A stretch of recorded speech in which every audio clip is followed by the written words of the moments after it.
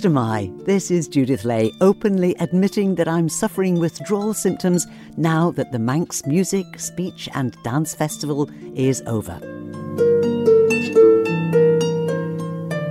If you've ever had anything to do with this annual event that involves a couple of thousand people and is known affectionately as the Guild, or if you've never experienced it and wonder what it's all about, then I hope you'll join me for the next half an hour for a wander round the deserted corridors, the silent halls, in the traditional home of the Guild, the Villa Marina.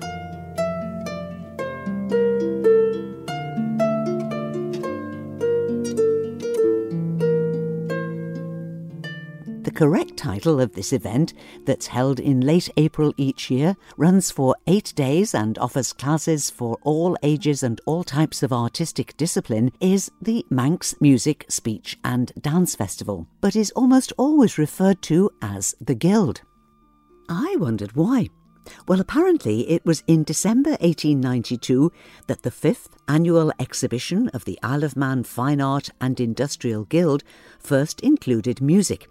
It was announced at that time that 1 or 2 new features had been introduced to make the Guild more interesting, notably exhibitions of fishing nets, jewellery and shoes and boots, and choir competitions arranged by Miss M.L. Wood. The Guild didn't survive the Great War, but it's still the name by which the Manx Music Festival is better known.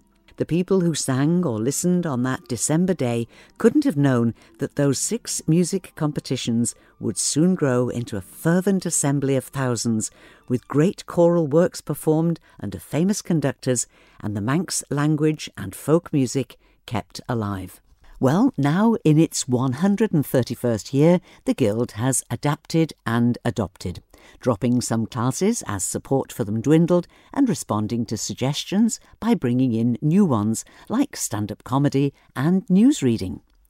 But whilst progress is essential for survival, the heart of the Guild remains the same, an opportunity to admire and enjoy the massive talent on our island. In the years that I've been associated with the Guild, I can't think of one adjudicator who has not been hugely impressed by the quantity and quality of the performers. But what about the journey from syllabus to stage? Around October each year, the Guild publishes a syllabus, details of all the classes and the test pieces to be performed. Closing date for entries is usually early February, and then comes the event itself in late April. But what happens between those dates? Well, who better to ask than former Guild competitor, winner of the Sheffield Plate in 1993, professional singer and now producer and vocal coach, Kristene Sutcliffe. Chrissy, you're a teacher, a parent. You see the Guild from every aspect. Absolutely. And we see the children beautifully prepared. What does it take to get there? Obviously, there's the race to get the syllabus. When the syllabus comes out, Facebook lights up, it's out. And you pop off and get your syllabus. Then you have to work out if you've got the set pieces. Do you know the set pieces? Who you've got that's going to sing the set pieces. Then once you've established that, you take the kids through their songs. Generally, they don't like them to start off with, the set pieces. Often, they turn around very quickly and you say, well, it's about this, and you talk about the whole sort of why they've chosen it and what it shows off and what they'll be looking for and that kind of thing. And that process takes weeks. Obviously, I've really condensed it there. But by Christmas, they're usually knowing it, and then you come back after the Christmas break and they've forgotten everything. And you kind of start again, but from a slightly further on point. And of course, they're learning alongside, obviously, the set piece. They're often doing a musical theatre piece and maybe a folk song or lots of different things. So you're having to kind of prioritise time in lessons for that. And then kind of Guild Week looms towards you, and you have your rehearsals with the pianists, and I have a little Facebook group of all my students, and I send instructions, and this is where you've got to be, this is like your pre-warning of what's happening, and then this is where you might want to get your programmes from, and all the sorts of things that you mustn't forget this, please arrive either school uniform or something pretty or something smart. And then, of course, when you actually arrive here on the day, so-and-so's forgotten their music, and there's usually some sort of last-minute drama to fix. I always say I would 100 times before myself. If somebody said to me, instead of watching your students do this class now, you're going to do a recital for 40 minutes and we're just going to put the music in front of you. It's going to be kind of things you know, but you haven't really looked at for a while. I would do that in a heartbeat because it's so stressful watching them all and terrified, and they're always nearly as good as they were in my studio, you know, but they all do so brilliantly. And the main thing is, I just think it's such a character building experience. We're creating brilliant young people and brilliant young adults by putting them through this. And that's what the Guild is giving us, all of us, you know, this wonderful platform to be brave. You know, one day you may have to stand up for yourself and speak for yourself, or you may have to face something that you don't want to do, but you have to do. And I think it's building resilience, and it's building brilliant young humans. It's the most supportive environment, it's the most terrifying environment, it's the most loving environment, it's the most nerve-wracking environment. It's kind of like a whole plethora of different emotions and things, but to have the guts to get up there and do it is quite something. And having done it myself, I know, and I'm just so proud of them all. And the way they support each other is just brilliant. So all good in the end. The Guild is changing, and I applaud the committee for moving with the times. I mean, the Guild is a little bit like the Ben McCree, you know, getting it to change and turn its course is going to take a while, but it's happening. And, you know, having the younger musical theatre classes, there's still room for all of the other things, like the set songs for the younger people. I do feel like they should be the more old-fashioned songs, because they teach a different skill and a different kind of singing. And I always say it's one voice, a bit like it's one piano. And if you choose to play some Chopin, if you choose to play some Mozart, if you choose to play Jason Robert Brown, if you choose to play something, I don't know, Scott Joplin, these are all different styles on one instrument. And I think vocally that's what we need to remember, that it's one instrument and we can take it through these different styles, and there is room with that instrument to do all the different styles. Thank you, Kristene Sutcliffe. And after the hard work comes the adjudication. In days gone by, adjudicators could be quite scathing in their comments, but it's very different now. The emphasis is on encouragement and assistance.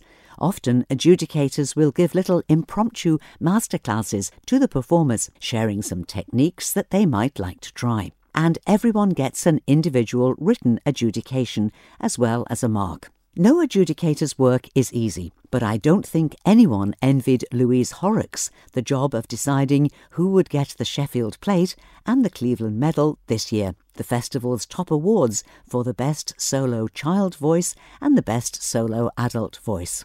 Luise Horrocks, welcome. It's lovely to have you here on the island. Thank you very much. You've had some tough adjudicating to do, but before we talk about that, let's find out a little about yourself. You're quite a well-travelled lady, aren't you? I certainly am. I certainly, before COVID hit, of course, things changed radically then.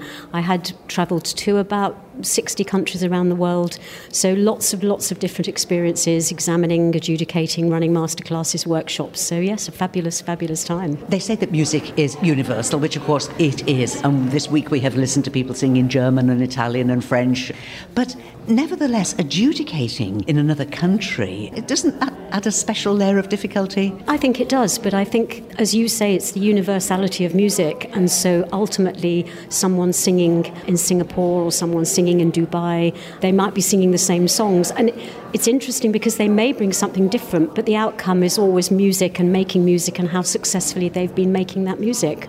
Where are your music roots for yourself? Well, I trained at the Royal College of Music as a singer, so very much steeped in singing. I've done quite a lot of small group work as well, a little bit of opera. I haven't had a very big operatic voice, so not a lot of opera, but some stage work.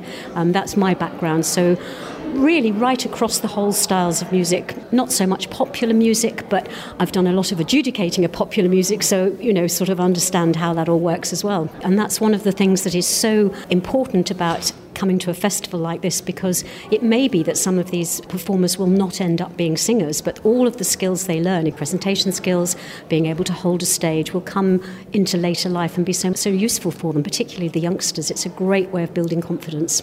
How on earth do you adjudicate? Last night we were asking you to adjudicate the Sheffield Plate, which is for young singers, and then the Cleveland Medal Test, which draws together people who've been singing for quite a while, have got some experience, musical experience, and yet you just seem to find a way through it all. It's a mystery. It's a gift, isn't it? It is a gift. I like to think it's a gift, but I think it's also experience. You get to know music and you get to know how people will sing it, and you get to know what things to look for. And I always say that my absolute go-to is the technique serving the music. So in other words, is the technique unobtrusive? I don't need to know about the tuning or the breathing. Of course I need to know about them, but they have to be working so that the interpretation can flow and can communicate and reach out to your listeners. And that's the most important thing. That's the final little extra bit, is that if I feel that confidence radiating from someone on the stage and I'm just in safe hands and I know that they will give a good performance, and you think, yes, this is the one. One of the things I've loved about being here is the huge variety of classes that people can enter, and I think I would say just keep evolving, keep that that sense of currency. What do people out there want to sing, and keep listening and keep changing. But I think the core of what is happening here is absolutely excellent. So I would say evolution, not revolution, definitely. Luise Horrocks, thank you very much indeed for talking to me and for being with us. Thank you so much. Thank you. One of the great benefits of going regularly to the Guild is watching how young people develop. For me this year, it was William Shooter who caught my attention. I vividly remember William's winning performance in the Sheffield Plate final in 2015, when he sang a song about being frightened by sinister sounds keeping him awake during the night, and appearing in pyjamas and dressing gown, complete with his teddy bear, to sing. I am lying in my bed with the covers on my head, and my eyes are shut as tight can be. There's a monster over there, and he's sitting on my chair, and I'm sure he's looking straight at me.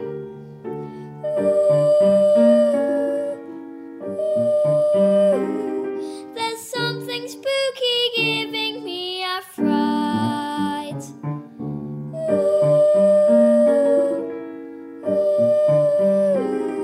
Or was it just the film I watched last night? But this year it was a very different role for a more mature William Shooter, singing in the songs from the musicals and choosing to portray, from a show about the American Civil War, a young man dying and sending a message to his father. Tell him how I spent my youth, so the truth could grow older. Tell my father when you can, I was a man.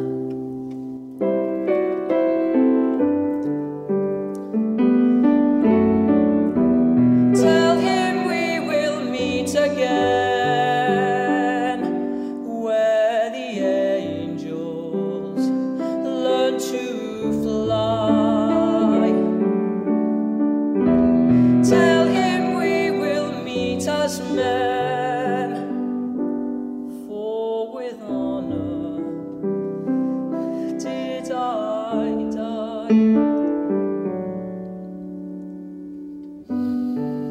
Tell him how I wore the blue. William Shooter, then and now.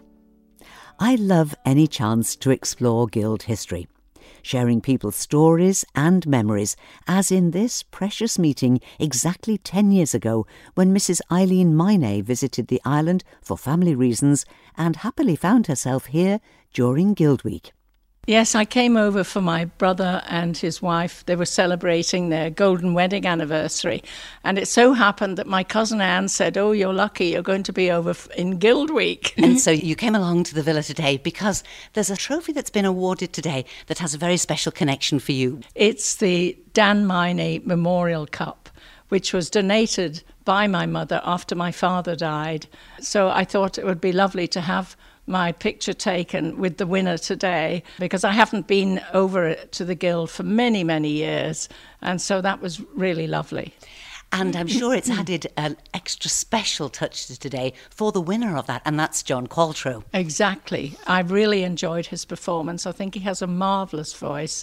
Revenge Timotheus cries, revenge Timotheus cries, revenge, revenge, revenge, revenge.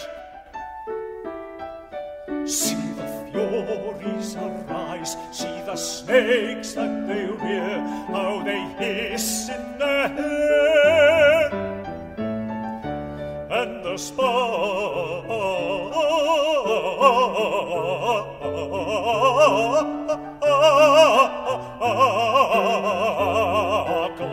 that flash,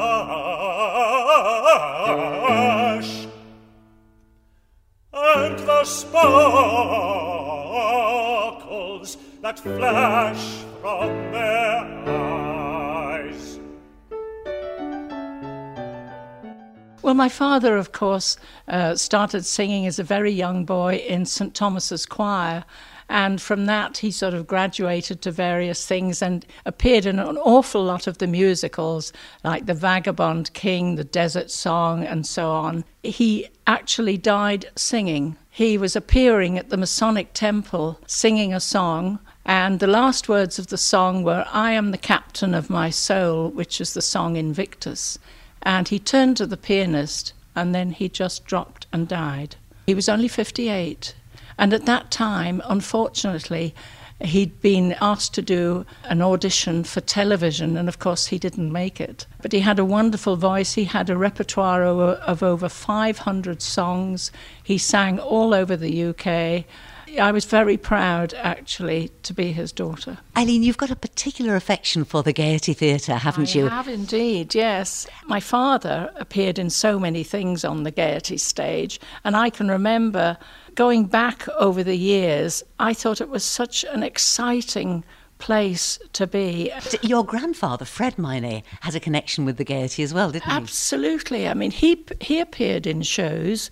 He was just a wonderful singer. And my father, as a young boy, had always dreamed that he would be able to sing as good as his own father.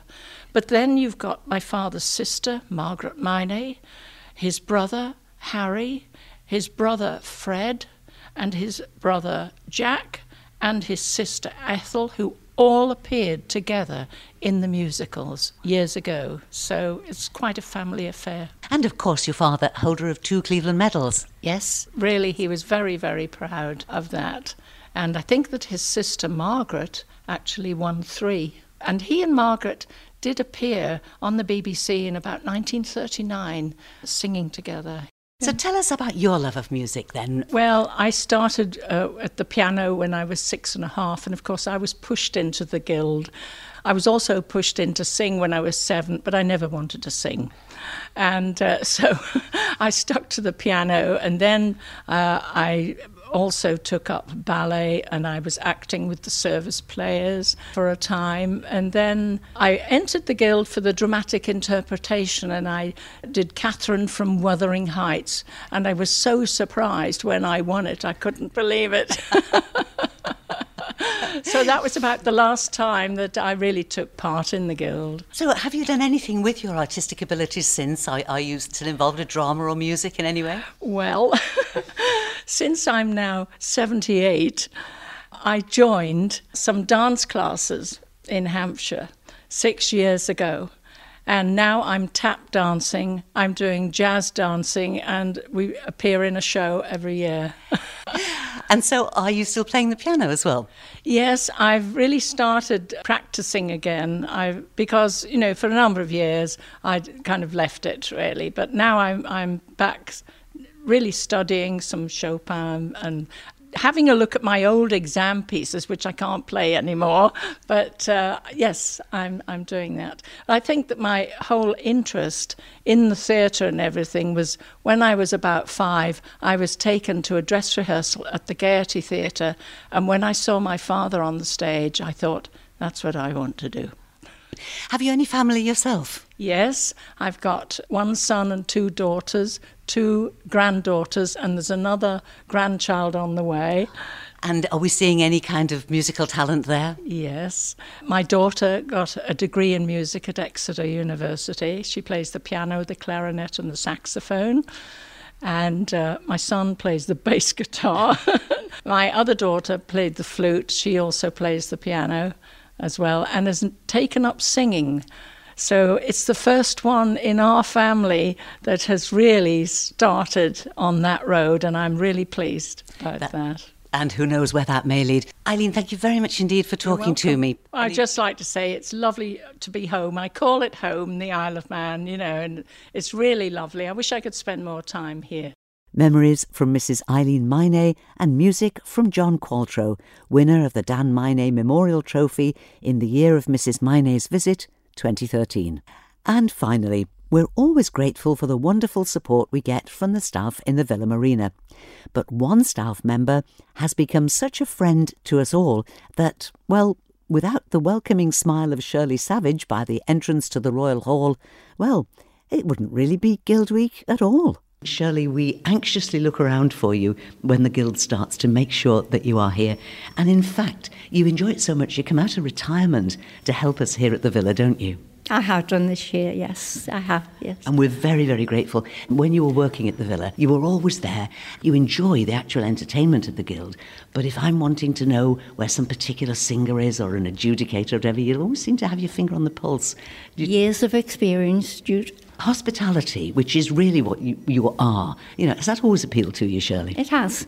Yes, I've been brought up, everything I've done has been in hospitality, in some kind of way. As a workplace, I worked for 30 years at QX School as a classroom assistant. Loved it. I was a member of Red Cross for 30 years almost as well, doing all kinds of wonderful things there and so on. Well, actually, that's the perfect preparation to be the ultimate in hospitality at the Guild, because sometimes we need a little bit of first aid. Yes. People are unwell. We need somebody who's good with children. We need somebody who's good with adults. So you tick all the boxes, don't you? So you say.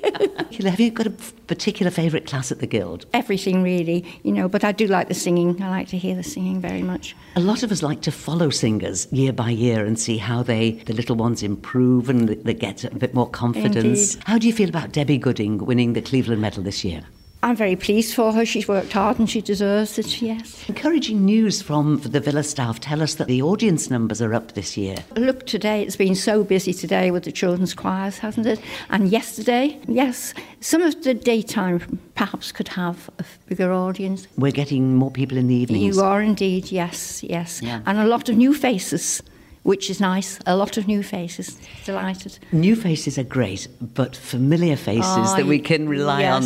I've missed so many familiar faces this year, but it's nice to see those that are still coming, but for those that have been and are no longer able to. But they're always remembered, aren't they? I mean, this is the lovely thing about the Guild. The family feeling is very important, it is indeed. It is indeed. Yes, it's lovely. But also the rising stars. Well, we need them, don't we? We do and we have quite a few.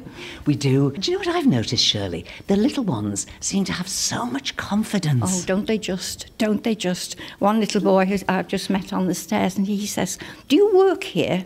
And I just said to him, "Yes, and I've been listening to you singing." He said, "Did you like me?" I wouldn't have dared to have said that to an adult when I was little. Me neither. I mean, at this age, I would never have gotten anywhere near the stage. No, would I? I used to go on with choirs. I've been in choirs when I was younger, and I was a member of Choral Union for some years. I enjoyed that, yes. Shirley, talking about familiar faces, you are so much a part of the Guild. Thank you for everything, and here's to next year. Indeed, thank you. Thank you, Shirley Savage. And thank you to everyone, participants, parents, teachers and everyone who makes the Guild possible each year. Manx Radio's coverage of this year's Guild is available as a series of podcasts at manxradio.com. Just go to the podcasts tab on the homepage of Manx Radio's website and search for Today at the Guild. So, as I put this year's programme away, this is Judith saying thank you for listening, and I wish you a very good evening. Evi.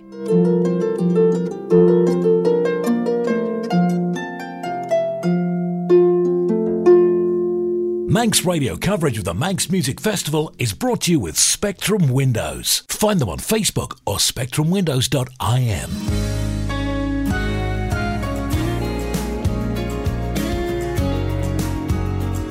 The Nation Station, Manx Radio.